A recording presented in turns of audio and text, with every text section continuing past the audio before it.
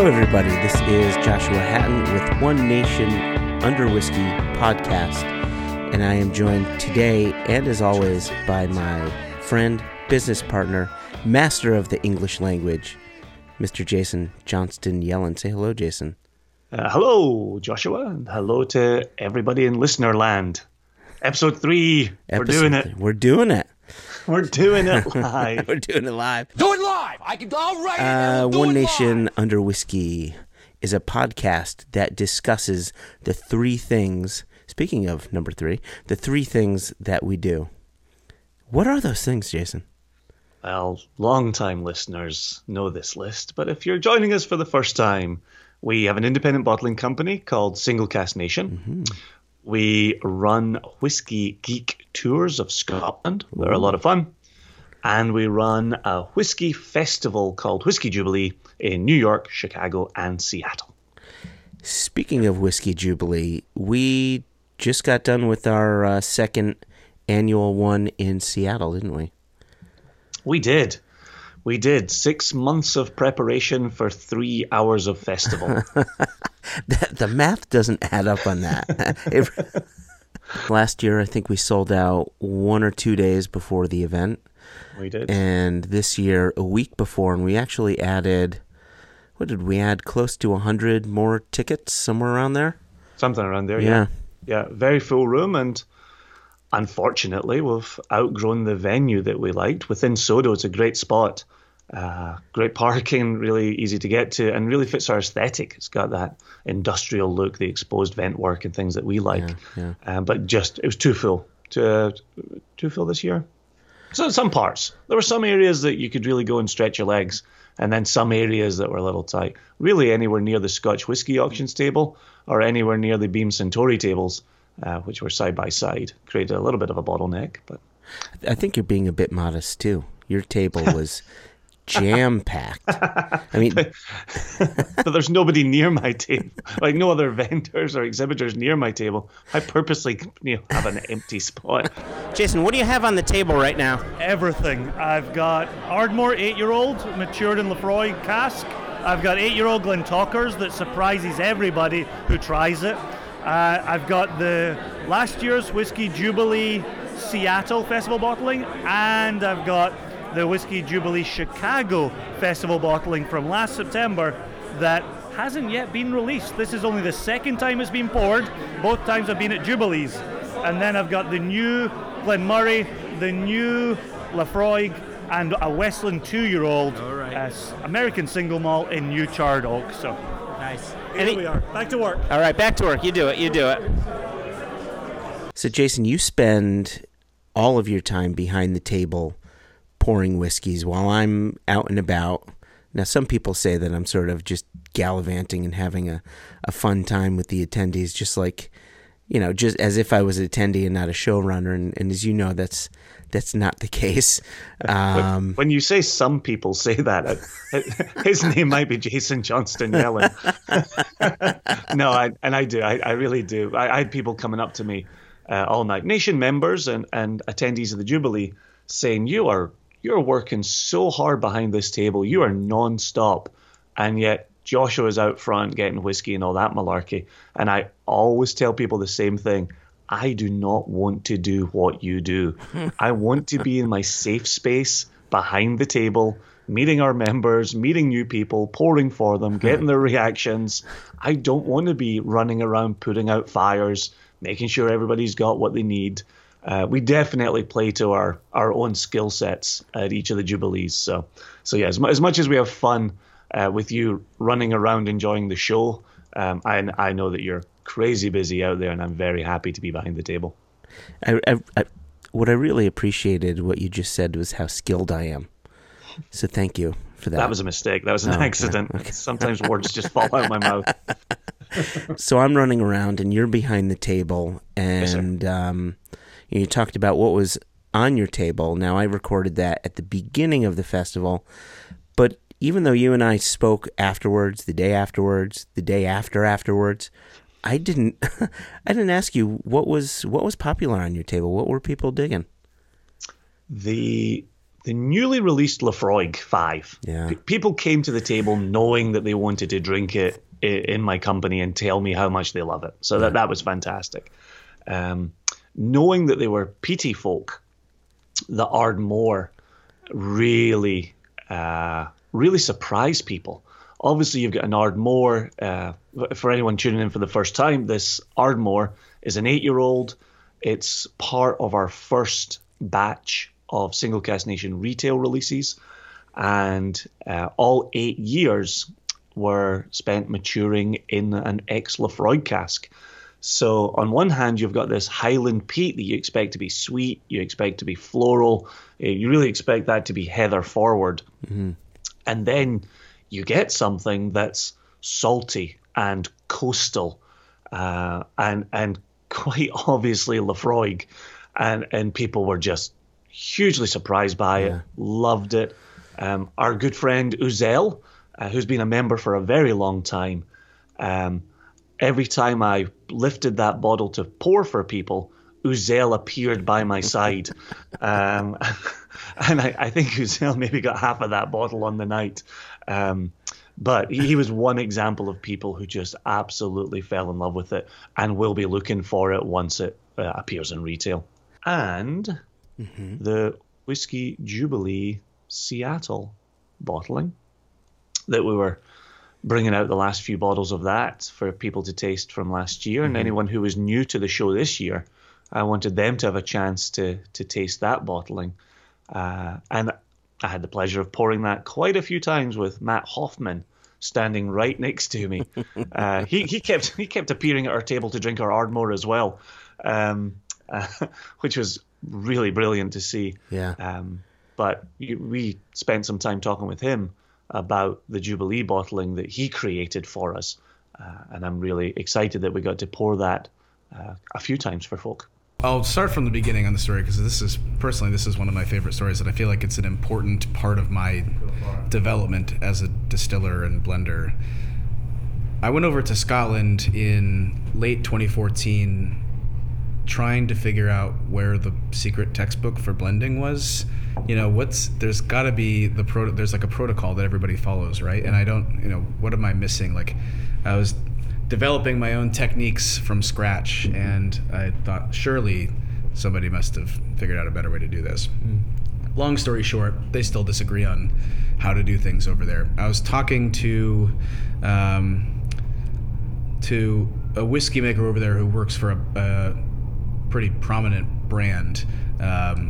So he's a blender over there, and I was introduced to him by somebody else, by a friend of mine. He said, just talk to this guy for a little bit and see, just listen to what he has to say. So we were out on a boat.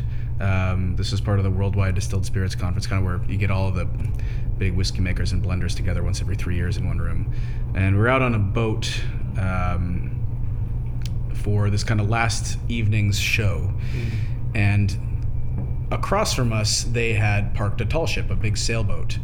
And on it, there is an acrobatic show going on. So I'm talking to this guy this whole time about the different approaches that you can have in blending and what you can bring to the table. And all of a sudden, he starts saying things like, okay, there are these two mermaids rising from behind this boat. They're wearing, these kind of blue and green sparkly outfits, and they're rising. So this is a rising peat sea spray influence. Up top, on the highest tightrope, you've got this man in a purple leotard, and he's up top, so he's dominant. But he's laying down, so he's relaxed. So it's an older sherry cask. So this whiskey is composed of it's dominated by an older sherry cask, but it has this kind of young, influential peat sea spray thing. And over the course of the next 15, 20 minutes as the show's going on, he keeps describing this stuff in real time. He keeps reblending and creating a whiskey based on this. And this blew my mind. But the thing that was the most striking of all of this is right at the end, he said, but it's too bad I can never make a whiskey out of this because nobody cares. What? Right. Right. Wow. And so I said, no, I think this is one of the coolest things I've ever heard, because blending is so unappreciated. People have no idea about the influence of what goes into blending. So when you guys approached us about doing the festival bottling, and that would have been 2015, right? Yeah. And I said, okay, I want to do this. I want to kind of take what this guy was talking about and run with it. So the idea was, we were doing the festival bottling, and this would have been the third bottling, I guess, right? At this point, the third, yeah. So the first one, you have these stories that go on your labels, which is fantastic. So the first one is, you've got this guy with his bottle sitting on the stoop, and it was a bourbon, right? Yeah. And so I said, okay, that's the beginning of the story. So we're going to start with, it's all Westland liquid, but we'll start with casks that were first fill ex-bourbon casks. So that's going to be the foundation of the blend. And then we'll take the second year, this man meets a woman. There's a romance being started here. So I said, all right, let's get some peat in there to kind of get, the sparks of romance to kind of signify that sort of thing. And then the third year, which was our year, the man is proposing to the woman on the bottle. And I said, okay, let's make this whiskey reflect the sensations of pre-proposal, the emotional sensation of pre-proposal and post-proposal. So I intentionally made the nose a little bit tense, pre-proposal, like, oh God, is this gonna work? And then post-proposal, the palate was celebratory. So it was very, almost effervescent in the way we kind of talk about bubbling off the palate, lots of big, bright flavors to signify this story. And I thought that was a really cool way to showcase how you can bring in all sorts of other sources of inspiration into blending, and yet that's never talked about. Even in Scotland, where blending is so important, this sort of stuff, this creative blending is never done in Scotland. And so we've kind of carried that tradition, or this idea, forward a little bit. Listening back to our conversation with Matt and how he designed the Seattle bottling, it got me to thinking, and you and I have discussed this before, but it got me to thinking about what we do as Single Cask Nation and how it differs from what we do as the Whiskey Jubilee. And for the Whiskey Jubilee Festival bottling, this was the second time now where we've created a bottling that wasn't a single cask, right? We had the High West, which was a blend that we did, getting 3 component whiskeys, bourbon, rye, and light whiskey, all from MGP, and creating our own blend.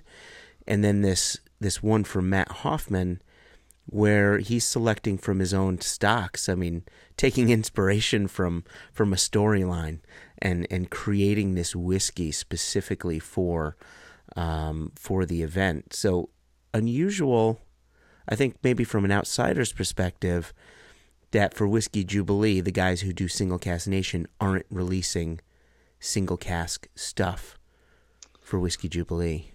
It's interesting that the thing that I'm starting to hear more, and whiskey has always been on a pendulum, but like most of society, but you're going to get philosophical there for a second.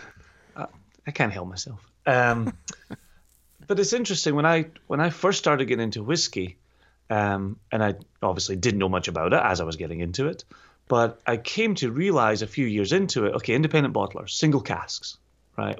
Those are good. Those are top quality. That's what we should be searching out. Yeah. And see those blends over there? Garbage, total garbage, right? Avoid the blends. Don't even waste your time. Don't waste your money. And I'm hearing more and more people now start to say, anyone can find a single cask, right? You find a single cask, you stick it in a bottle, you sell it. You're not diluting it, you're not doing anything to it. But blending, that's where the real art is. Mm-hmm.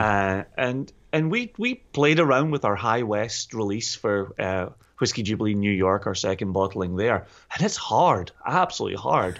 Right? We had some bourbon, we had some rye, we had some American light whiskey, also known as American grain whiskey. And that just needs a little bit more of the orange spice. Let's add just a little bit more of the light whiskey.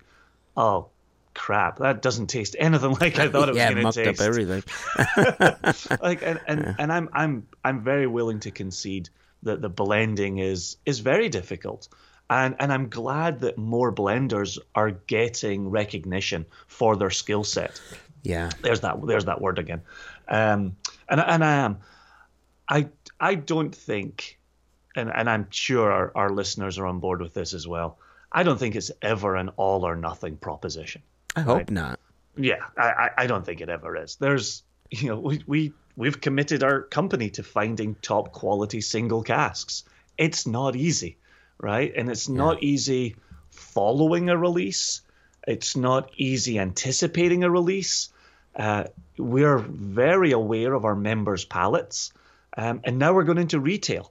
Okay, now how do we get to know our fans, right? The people that come out and support us. How do we get to know their palates? How do we put something on a shelf that we can stand by, knowing that, well, it might not fit everybody's palate? How does that gonna work? So I think there's a nice balance to be found there, but I hope we don't swing too far away from single casks and finding single casks being a skill set and blending being difficult, and people who do it well, like Matt Hoffman, the way he just described putting together that Westland Jubilee bottling. I hope still continue to pay them their due as well. Compass Box, of course, has revolutionized it as well. Yeah, of course. Just thinking about one of the other things that we've done with our festival bottlings, and I'm thinking of one in particular, and it's one that I happen to have with me right now in my hand. This was our 2015 Chicago bottling, right? Right. So this, and this is me opening it. It has the glass, the Vino seal on it. This one was not a blend, but it wasn't really a single cask. Well, I guess it was a single cask. Yeah, it was a single cask. Yeah. It was finished, aced, right? If you will. Yeah. Finagled. Were you about to say finagled? I wasn't. I wish I was. I wish I did. Okay. Sounded like you were going to say finagled. No. So what was it? It was, again, back to American light whiskey, which, like you said, it's basically America's version of grain whiskey. 8-year-old light whiskey that was finished in a cask. Now get this. Now you and I know this, but I'm going to try to explain it. Put it here.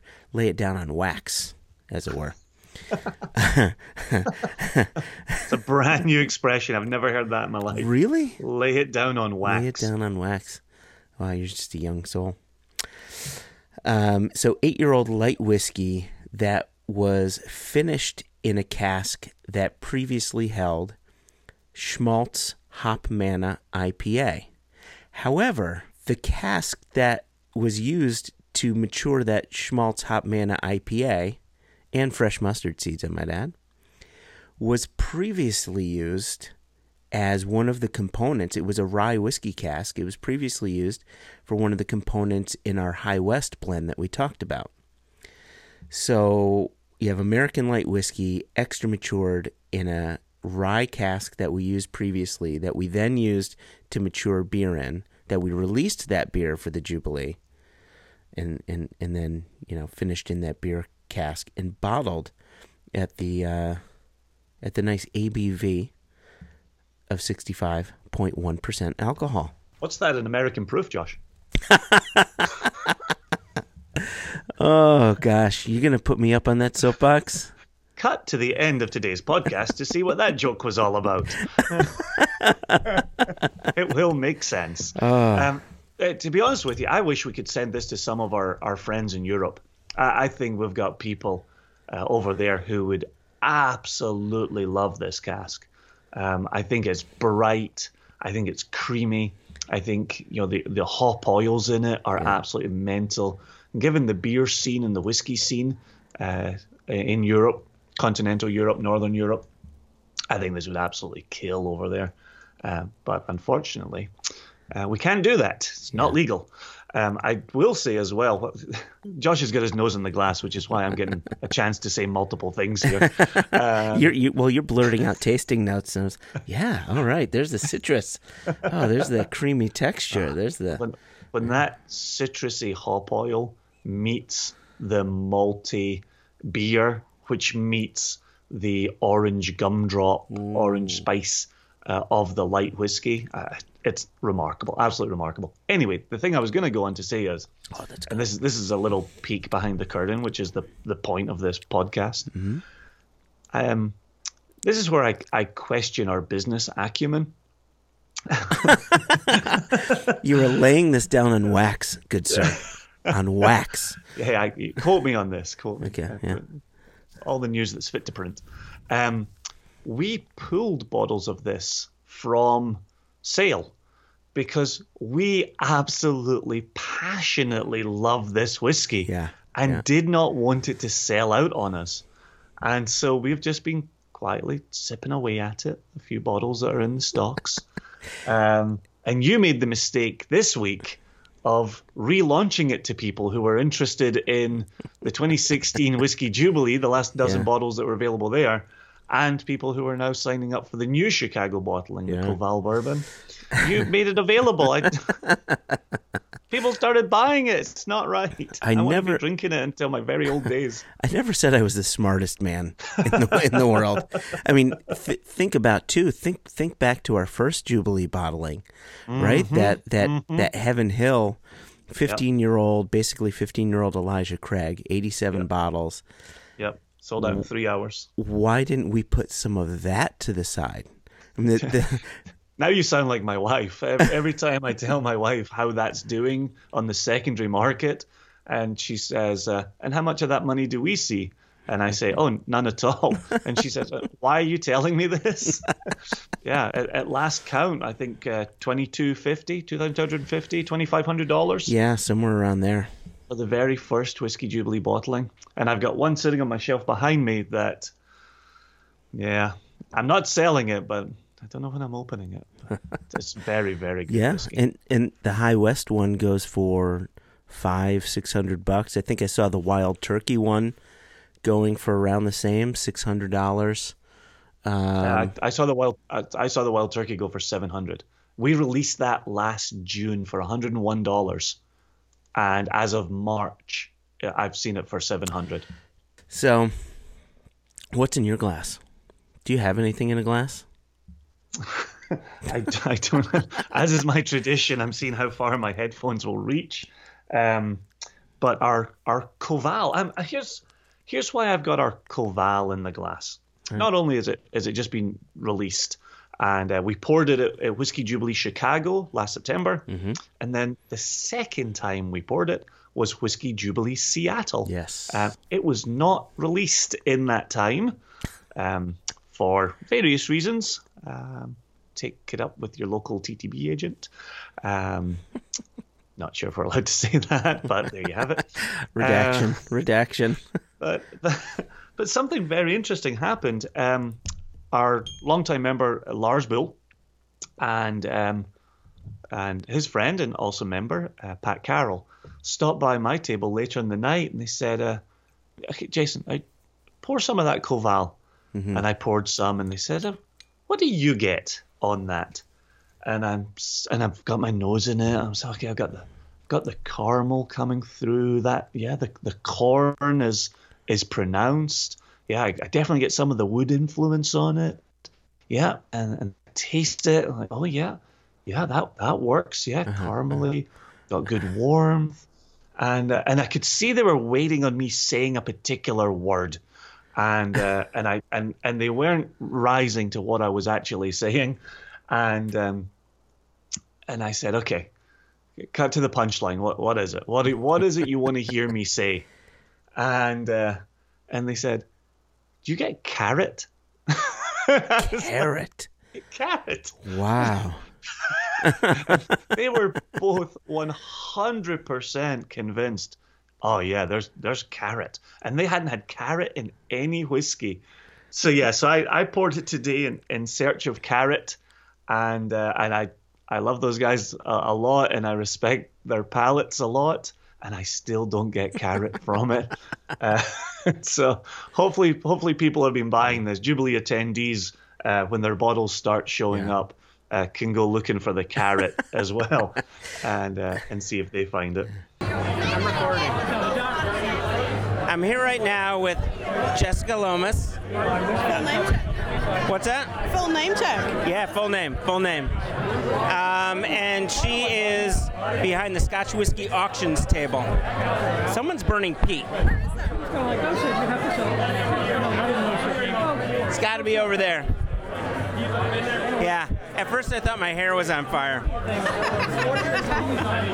So, Scotch Whiskey Auctions has been a partner of Whiskey Jubilee for 2 years? 2 years? Yeah. Like our third year, I think. Yes, it's our third year. And I mean, I know why we bring you here every year. First off, we absolutely love you guys. Oh, thanks. First and foremost. But you're always bringing something interesting, something totally unique to the event. How is it you're able to do that? Some of it is bottles that we pick up when we're doing collections with customers. So on the table currently, we have a really nice selection of bottles which are hand-filled at the distilleries. So that's something you guys in the US can't pick up. So we want to bring you something that you can't get. We're in a room full of people with their brand ambassadors bringing, all sorts of kind of almost every day. Not every day, but, something that's a bit easier to obtain. So we've really got to beat these guys in what they have. So over here next to us, Laphroaig have brought the peated malts of distinction. So they've got like the Bowmore 12, 15, 18. So we need to really beat them with what they have. So on the table we've got a hand-filled bottle of Bowmore. It's from a bourbon cask. Right. So it's 56.8%. So it's as it should be, straight out the cask, no chill filtering, no colouring, all natural. So really that's what we're looking at. So there's a few of those. We've kind of got bottles that we've got from our own collections. We've got a really old Dimple. And then we have kind of old releases that we just buy up and we use the tastings. So yeah, we try to keep it weird and wonderful. Yeah, weird and wonderful is good. Can I have a pour of the Bowmore first bourbon? This has been so popular tonight. I was really surprised. We've got maybe just over half of it gone. I thought it would be on the table for a little bit longer, but it seems like everybody in Seattle loves cask strength Bowmore. Hey, for me, Bowmore shines in first fill bourbon. The sherry seems to amp up the peaty quality to it, but the bourbon kind of helps the fruitiness to come out a little bit. Oh, and this is a relatively young one. I think this is either 9 or 11. So it's not particularly old. I love really old Bowmores. They take on a totally different character, but this is still quite punchy. And I think it really benefits being done at a higher ABV. I'm frustrated by a lot of brands when they water everything down to 40 or 43%, and I think it kind of hinders the whiskey, whereas these are great ways to try something as I think it should be. It's delicious. All right. I'm going to let you get back to your table because you've got some people here that want to drink more than you want to talk. So it works both ways. But yeah, sure. Come back and we'll try some old stuff too, like these old Dimples. Oh, nice. Cheers. Thanks, Jess. So as we hear Jess say there, and it's certainly something that we encounter at our tastings. We even had member Jim Hendigas write into us last week and ask the question about adding water. Yeah. And we've always said you can add water to whiskey, you can't take it out.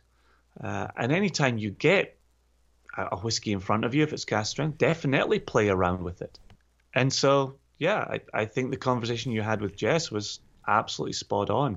I think we are hesitant to add water, but there are definitely moments when it can work. Speaking of adding water, not adding water, this light whiskey, the Chicago 2015 Jubilee bottling at 65.1% alcohol, I am very hesitant to add water to this. I think it is completely drinkable at the ABV. Now, others who are used to drinking, maybe straight up 40% alcohol, 43% alcohol, may think I'm absolutely mental out of my gourd to say such a thing, but it is absolutely lovely with no water. I had a guy last year at the Seattle Jubilee, Whiskey Jubilee Seattle, see that it was 65.1 and tell me that was toxic, and if anybody drank it, they would die. I am living proof. Meet all sorts. You meet all sorts. You meet all sorts. Yeah. He was really firm in the belief that I could have had bleach in that bottle for all the good it was going to do him. Just trying to, cap off our conversation regarding Jubilee. I think about who else I spoke with during the evening. Now, as you were out and about enjoying right? the show, yeah, drinking. Right. Being able to actually speak to someone was difficult because A, I wanted to let attendees have conversations with people, and B, I wanted I wanted the exhibitors to speak with people who are going to discover their product for the first time, or what have you. I just didn't want to get in the way. But Jeff over at Copperworks had maybe a very small window in which I was able to speak with him. You guys seem to have been in operation for quite some time, but sort of held off on releasing anything. I could be wrong on that, but could you talk to me about that a little bit? So we opened our doors about 3.5 years ago. We just released whiskey about 5 months ago. So we waited almost 3 full years before releasing whiskey. We really wanted to do everything in full-size barrels. We wanted to do it the right way. And so until we had whiskey that was ready to go, we weren't going to put it out there.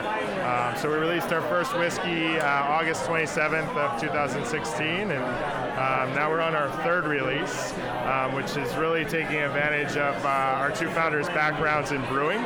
So it's our first release that uses our 5 malt, which is sort of like a Scotch ale recipe. And it spends almost 3 years in char number 3, New American Oak. And each release is going to continue to explore different barley, different casks, primary aging and finishing, different proofs, and really just explore all the different flavors we can get out of our system. And is it 100% single malt that you're doing, or are you doing other stuff as well? We do our single malt whiskey. We also make vodka, which is also made from malted barley, and then we take that same malt base and we make gins from it, and then we cask finish a lot of our gins. So since we're a whiskey distillery, we're used to working with casks, so we apply that to some gins as well. We've done 10 different cask finishes on gin. So you can only imagine what we'll have in the future on whiskey as well. So you had emailed me before about the gin. Yeah. Chai cider cask finished gin. So we've done some of the standard types of casks you could expect, like port and sherry and malt whiskey barrels and peated malt whiskey barrels even. But now we're on to some really interesting stuff. This is a barrel from Schilling Cider here in the Seattle area. It's a chai spiced cider that they aged in a Cabernet barrel. And then we finished our gin for 7.5 months in that. So it's pretty rad product. And so this is single cask gin then? Yeah, we do them one cask at a time. We basically only sell it out of our tasting room and select bars and restaurants around Seattle. And they're typically 250 to 350 bottles, and when they're gone, they're gone. So that is fantastic. And the picture that's behind me, those are of your stills. So those look like proper Forsyth stills. Those are Forsyth stills. So we were going to make single malt whiskey in America, and we wanted to have the right equipment. When you think single malt whiskey, you think Scotland, and when you think Scottish stills, you think Forsyth. So we went and sourced them from over there, got them designed. Took about 1.5 years to get them, but it's totally worth the wait. They've definitely lived up to everything they are said to be. Our spirit still is modeled after the Balvenie still. It's just one of our favorite distilleries, and we like the classic taste of their whiskey, and thought it could really apply well in America with the style that we're doing. So yeah. Nice. Well, thank you very much. I'll let you. You've got people waiting. I don't want to, but thank you so much. Thank you for being here. Seriously. Yeah, of course. All right. Cheers. Now that Whiskey Jubilee is behind us, and we've talked primarily about the festival itself. I was going to say, is Jubilee ever really behind us? I can tell you that the week after it concluded, I started looking at venues for next year's event. So yeah, we've still got New York. Yes, we've still got Chicago. I'm already in the early planning stages of Seattle. Yeah. So is it really six months for 3 hours, or is it a full year? It's never far away. It's never far away. That's why we drink.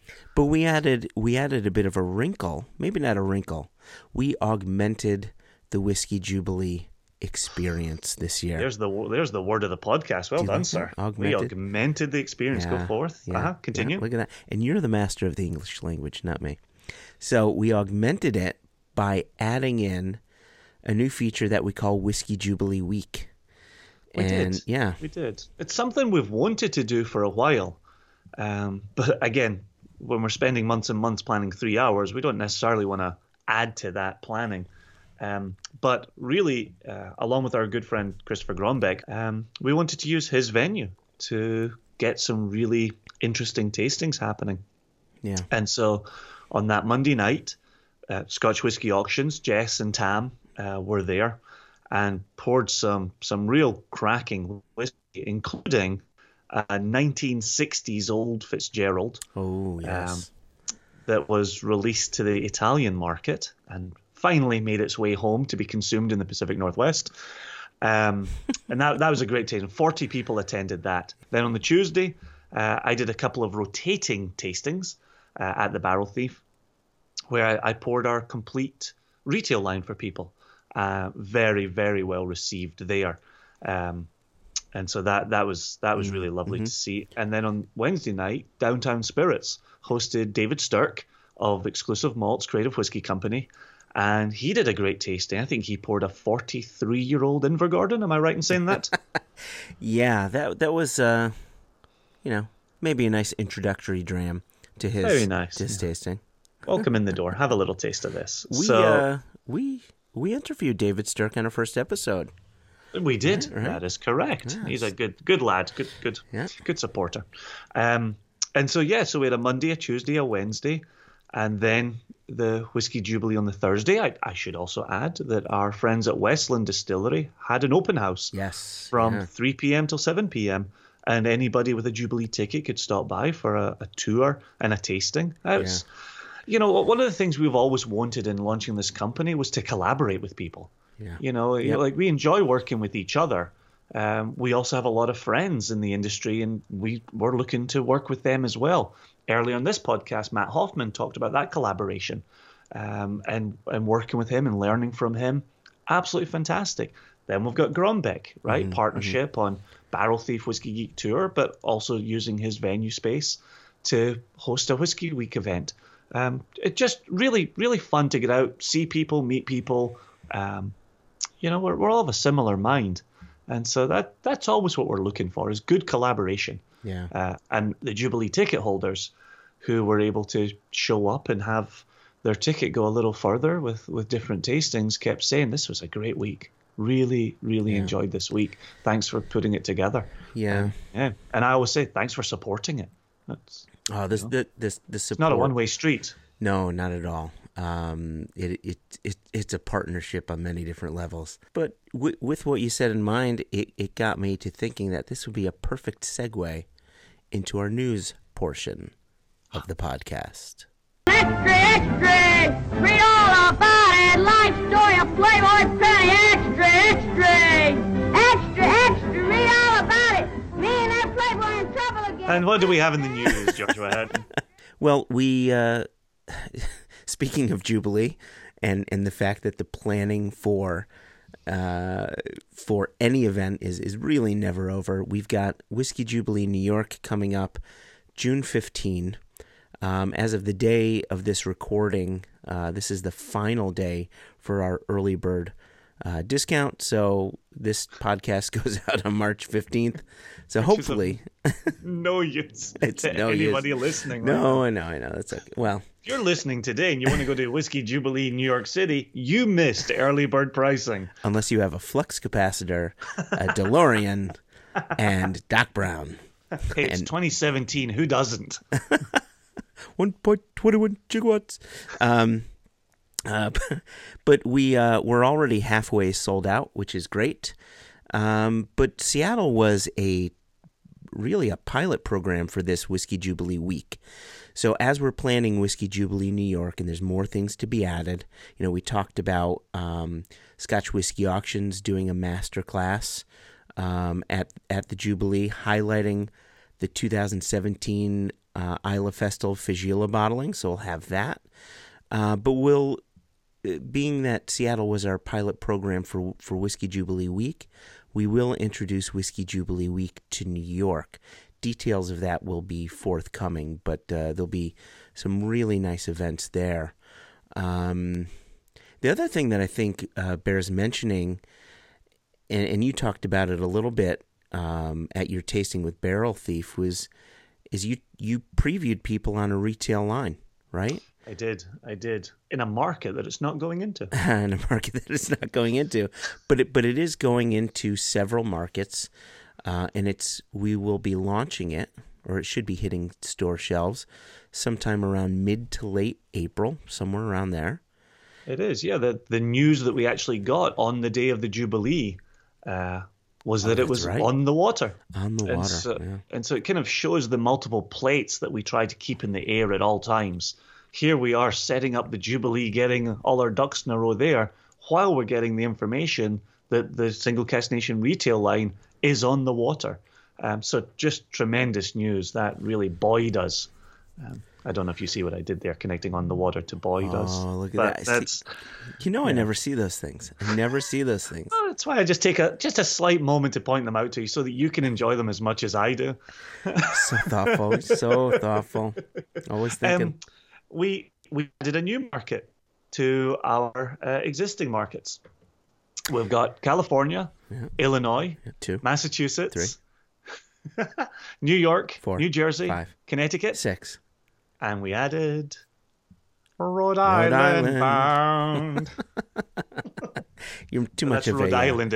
That's Rhode Island. If you didn't pick up on that, was that the Family Guy song that you were singing there? It is YouTube, Family Guy, Yeah. Brian, Stewie, and Rhode Island.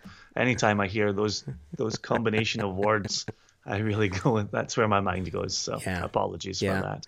End of April for 6 single casks. Ben Nevis 20's gone over great. Glen Talker's went great. The Ardmore that we talked about earlier going great. We also got the Ben Nevis 8-year-old coming over. We got the Girvan that I'm very proud of. Yeah. And that leaves one, Glenrothes. And as a reminder, that 8-year-old Ben Nevis is for New York, New Jersey, and Connecticut. So it's 5 plus 1, really. Yep. Yeah. Yep. But I think in this internet age, people know how to find things. Yeah. I think that'll sell great. So if you're interested in attending Whiskey Jubilee New York City, it's our 6th year. Just go to whiskeyjubilee.com.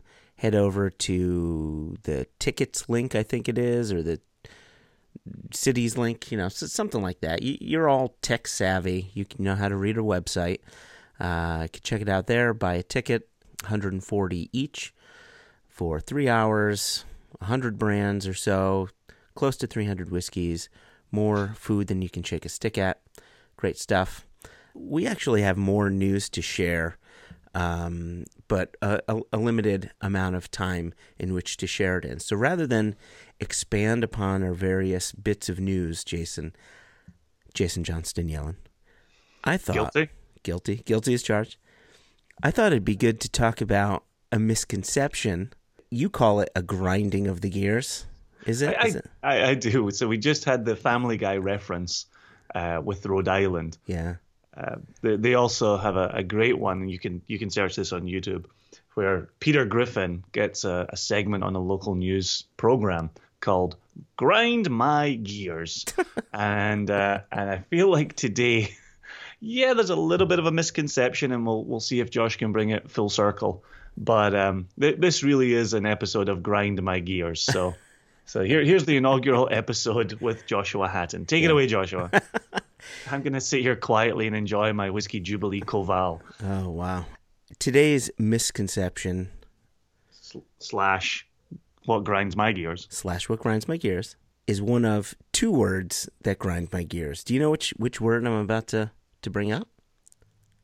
If it's not smooth, it must be proof. Oh, you know me so well.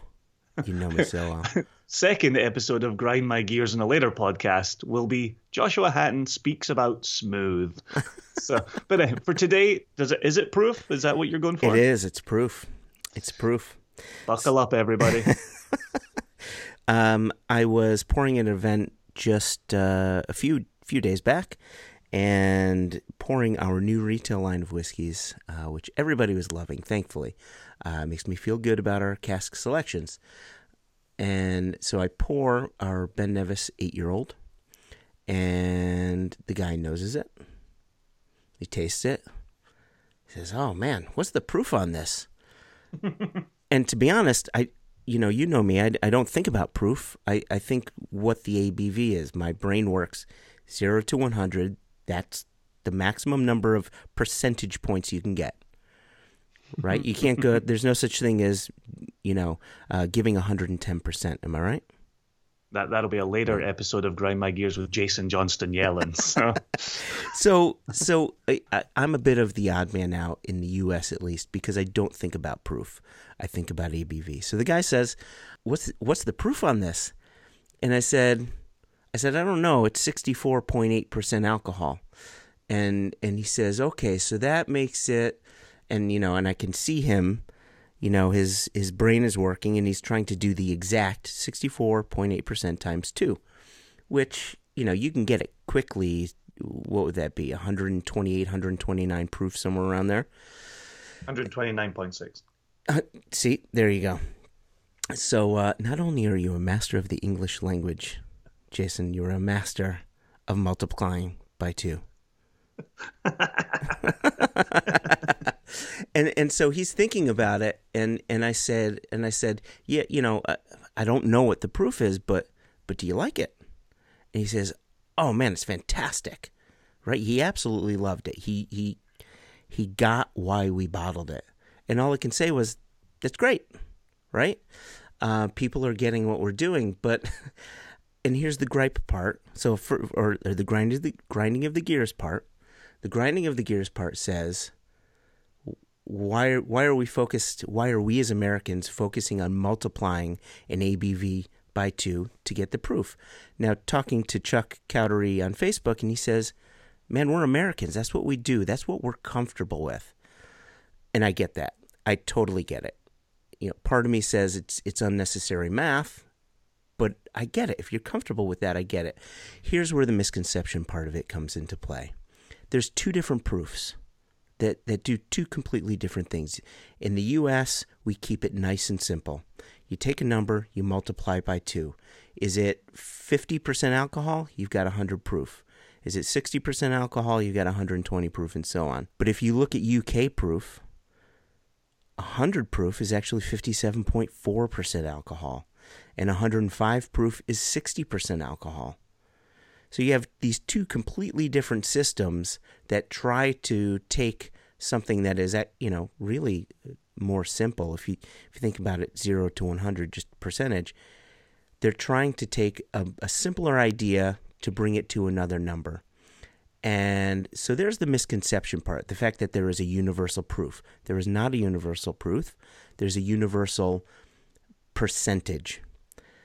So there's the misconception. Back to the grind the gears. Why do the extra math? I get it. That's people do it, and I'm not going to, begrudge them for wanting to do that, for feeling comfortable in doing that. So I will, move forward. Someone asks me that, and I say, "Oh, it's 64.8%. Oh, what's the proof? 128, 129, somewhere around there." And it's easy enough. So I guess a little less grinding the gears and a little more misconception. How did I do? Did I do okay? I think the whiskey kicked in at some point there because you really started relaxing. Instead of getting yourself wound up there, you actually started extending an olive branch. I think that says a lot about you as a human being. And yeah, you didn't hear well me, done. You didn't hear me done. Cock the gun. You didn't know none of that. So there you go. That's this week's misconceptions. But let's talk quickly before we head out. We've gotten a few emails, which is great, from episodes 1 and episodes 2.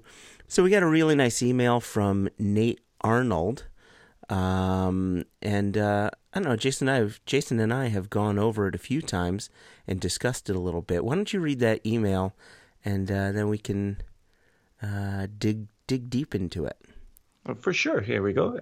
Nate Arnold gets to hear his email read with a Scottish accent. So look at that. Here come your words, Nate. Hello, gents. First, with the congratulations Scottish accent. I'm sorry. That's great. Go ahead. Continue. From where I was interrupted, or should I start from the beginning again? From where you were. Yeah, just go ahead. Oh, silence from Joshua. Hello, gents. First, congratulations on podcast number 1. I really enjoyed hearing the interview and conversation regarding the independent bottling scene. At Single Cask Nation, what do you look for when selecting casks? Of course, taste is a large part of the equation, but what other factors do you look for? Interesting cask or distillate history? Unusual character? Deviates from distillery house style? Something intangible like a feeling or memory that the smell or taste evokes? And then he closes like a gentleman. Keep up the good work. We're doing our best, Nate. We're doing our best. Thanks, Nate. Let me continue since I have the mic. I would say it's a little combination of everything he puts in there. Maybe you know, and not for every cask, though. That's the thing. One of the things that I found when I first started purchasing independent bottling or independent bottles of Single Casks was I liked the peek behind the curtain. And I've said this many, many times. I'm a big, big fan of Laphroaig. I like what they put out. I buy a lot of what they put out. And if I can get a Laphroaig single cask, it gives me an other side of the distillery to explore. I thoroughly, thoroughly enjoy that. And so I know when I'm selecting casks, I'm looking for, if you know Distillery X, what does this single cask add to that? What does it add to that knowledge that you've already got? What can we change up in the knowledge that you've already got? So that's a big one. When he then asks about interesting cask or distillate history, I think our latest Glenmorangie responds to that question. Right? 6 years. So the Glenmorangie Spirit, 6 years in first fill bourbon, followed by 6 years in first fill Madeira. That's a very interesting distillate history, and it's a very interesting cask.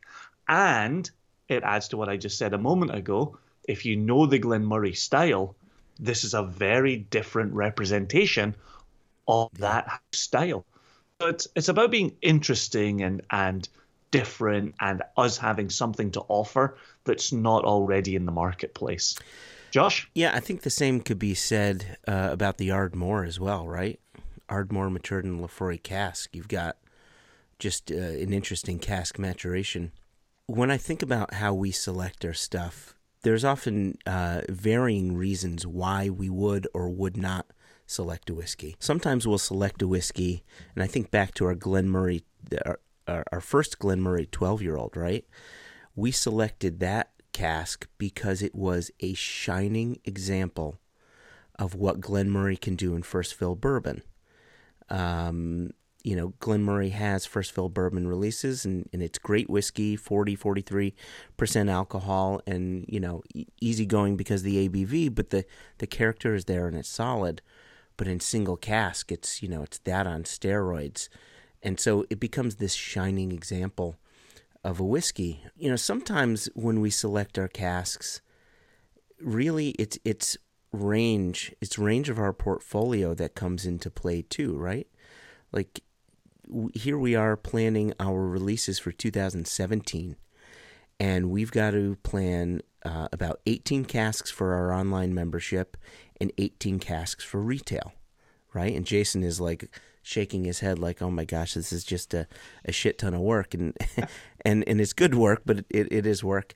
But you have to think about not just is it good whiskey, but does it fit into our sets of releases that we're doing, right? It was a bit odd, I think, for us to launch our retail line and not have an Islay whiskey there. But we answered that in a way with that Ardmore matured in Laphroaig cask. But if we didn't have that, we would definitely want to have some sort of Islay, or specifically Islay, maybe not just peated, but some sort of Islay-like whiskey in there to make sure that our offerings are rounded. So we have some ex-bourbon matured stuff, we have some sherry cask matured stuff, and then we have a smoky one. So we want to make sure that there's balance out there, and it's not too heavily leaned toward Speyside or heavily leaned toward Lowland, what have you. So I think that definitely comes into play. Absolutely. And even to add to that, Nate's final question there, something intangible like a feeling or memory that the smell or taste invokes.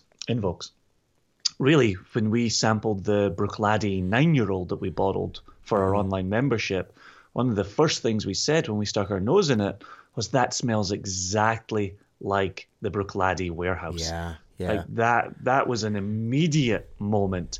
And that was an opportunity to take people through the olfactory system into a place where we'd stood and tasted and had discussions and conversations. And so, I think that's a wonderful question from Nate and covers a lot of ground that we absolutely consider when we're selecting casks. I also want to add that coming out of last week's questions, our One Nation Under Whiskey Twitter account, and what's our handle on Twitter? Our Twitter handle is @OneNationWhiskey, and that's whiskey without an E. The Great Natsby reached out on Twitter, and the Great Natsby is another long-term supporter of ours and reports that she's enjoying the podcast that we're putting out. Thank you. And the Great Natsby reached out to add to the conversation from last week about getting the light whiskey. And they found that it started out a little tight, but with that bottle open within a couple of weeks, they had something that they just absolutely passionately loved. And so I love the fact that from our questions coming into the email, right, questions@onenationunderwhiskey.com, we've got us answering it on the podcast. We've got somebody referencing it on Twitter and adding to the conversation. It's exactly the type of community that we're hoping to build with this podcast, listening to people. And so if anybody even wants to reach out on Twitter with a question, if your question gets used in the podcast, just like it would if you sent in an email, we'll happily send you a sample of our whiskey for you to enjoy. So the Great Natsby reached out to us on Twitter. We have Nate reaching out to us on questions@onenationunderwhiskey.com, and that's whiskey without an E.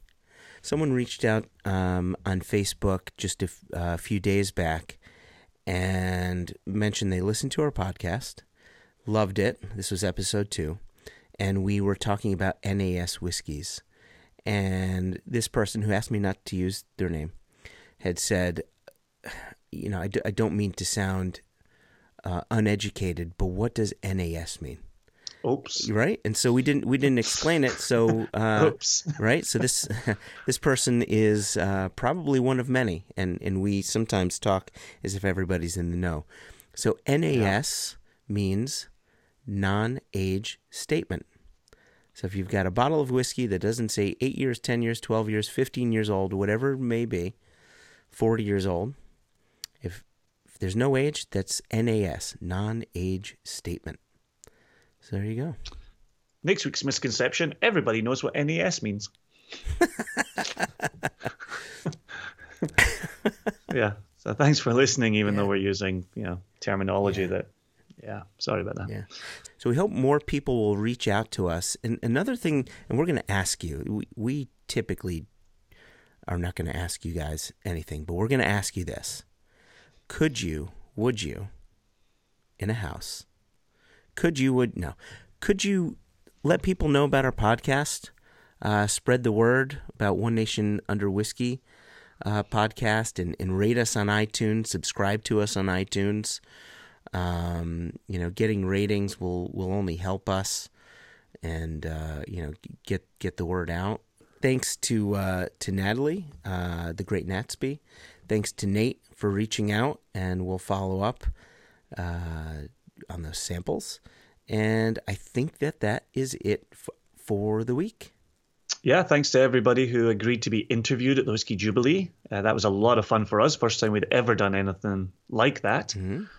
And I think the last thing to tell our listeners is that we've agreed on a regular release schedule every second Wednesday. Oh, that's right. Yeah, every second Wednesday you will find One Nation Under Whiskey on your phone, in your podcast stream, what have you. So please listen. Please share. That's it. Let's wrap it up. Cheers to you, Joshua. Cheers to our listeners. Until next week. All right. Cheers, Jason. Cheers, everybody. Bye-bye. Cheers.